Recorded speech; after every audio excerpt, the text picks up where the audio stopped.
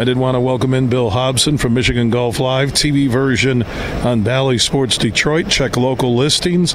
Radio version during the golf season, Saturday mornings on most of these huge radio network stations. He's standing by on the Roast Umber Coffee guest line. And Tiger Woods, we just got word from Rex Hoggard. He came on in the last segment after 6 holes, said he wasn't feeling right, and he withdrew from the Genesis.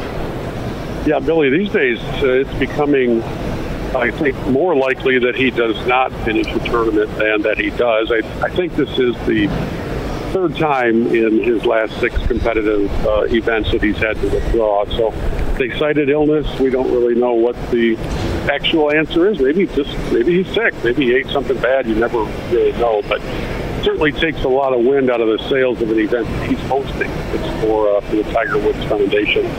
And the folks at the network over the weekend will be crying aloud. We'll see them weeping openly, I think, at the loss of having Tiger on TV if he had made the cut, which was not a certainty by any stretch. You know, I do wonder, we talked about this, and the PGA still drilling live golf, even with adding names like Rahm to their roster and TV ratings. But for me, and I'm pretty equal in terms of where I'm at on my sports viewing, what I want to watch. You know, Caitlin Clark was must-see TV last night. I watched the Daytona 500 first duel, Daytona 500 week last night because of Carson Hocevar, the kid from Portage. But, man, there's something about the tour right now, Bill. I don't know what it is that I'm just not connecting to it. Maybe it's winter in Michigan. I don't know.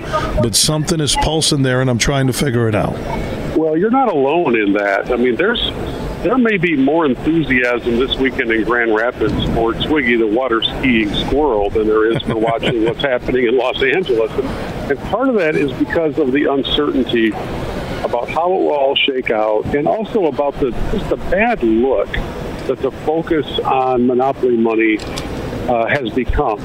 We no longer really talk about legacy. We no longer talk about drama. We talk about what they're going to sign for and what kind of retribution will be taken against the players wanting to come back, and all those things that we kind of thought maybe golf would never devolve into like the other sports do. But here we are, and it is there. It's not a good look. It's not appealing, and you can only spend so much time and energy on non-major events. And I think we're going to see a considerable drop in interest and enthusiasm for the non-majors. We'll still get the Players' Championship, and when the Masters rolls around in April, everybody's going to be excited. But I don't know that you're going to see that same enthusiasm for the Byron Nelson or anything else along the way. And somehow they got to come to an agreement, live PGA Tour, because they're cannibalizing each other. And again, Liv, you can't find it anywhere on TV, and atrocious ratings, even with the big names. But they got all the money in the world, so they're not living on TV ratings. We'll see what happens down the road. I have a proposed solution for you, by the way. All these questions what is it? about whether those Liv players might be allowed to come back to the PGA Tour. Here's my thought. You can open the door to that happening while still appeasing the players who never left if you let those players come back. You mandate that they commit to X number of non-big-time, non-elevated events. And for the first X number of events, they don't get to compete for prize money, only for world golf ranking points, because that has been the measuring stick that's kept a lot of them out of the majors. So you come back, you've got to go and play, let's say, 10 of the non-elevated events, and as your financial penalty, or the way to make this all up, you don't take money out of the prize pot while you're competing, but you get to compete for the full allotment of world golf ranking points. I don't know if that has any foundation or any legs to it, but I don't know of any other way that you can assess some sort of a financial re-entry fee that would be equitable and be spread amongst all of the players. This way, you could have Rahm come back. He could go and win an event, but he's not getting the paycheck. That money stays in the purse, and it's distributed to everybody else. And hey, we don't really know, Billy.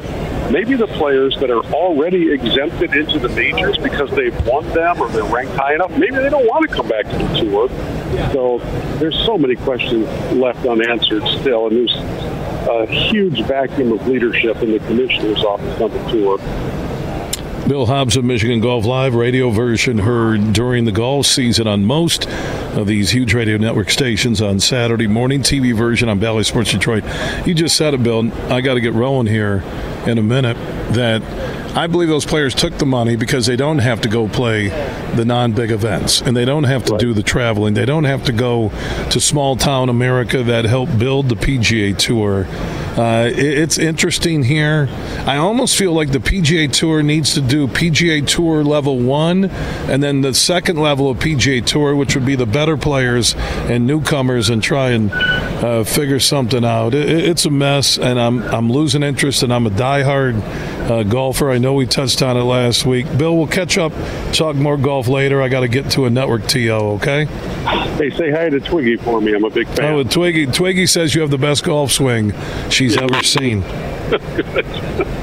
Okay, and a squirrel, and a squirrel knows golf swings, right? Without a doubt.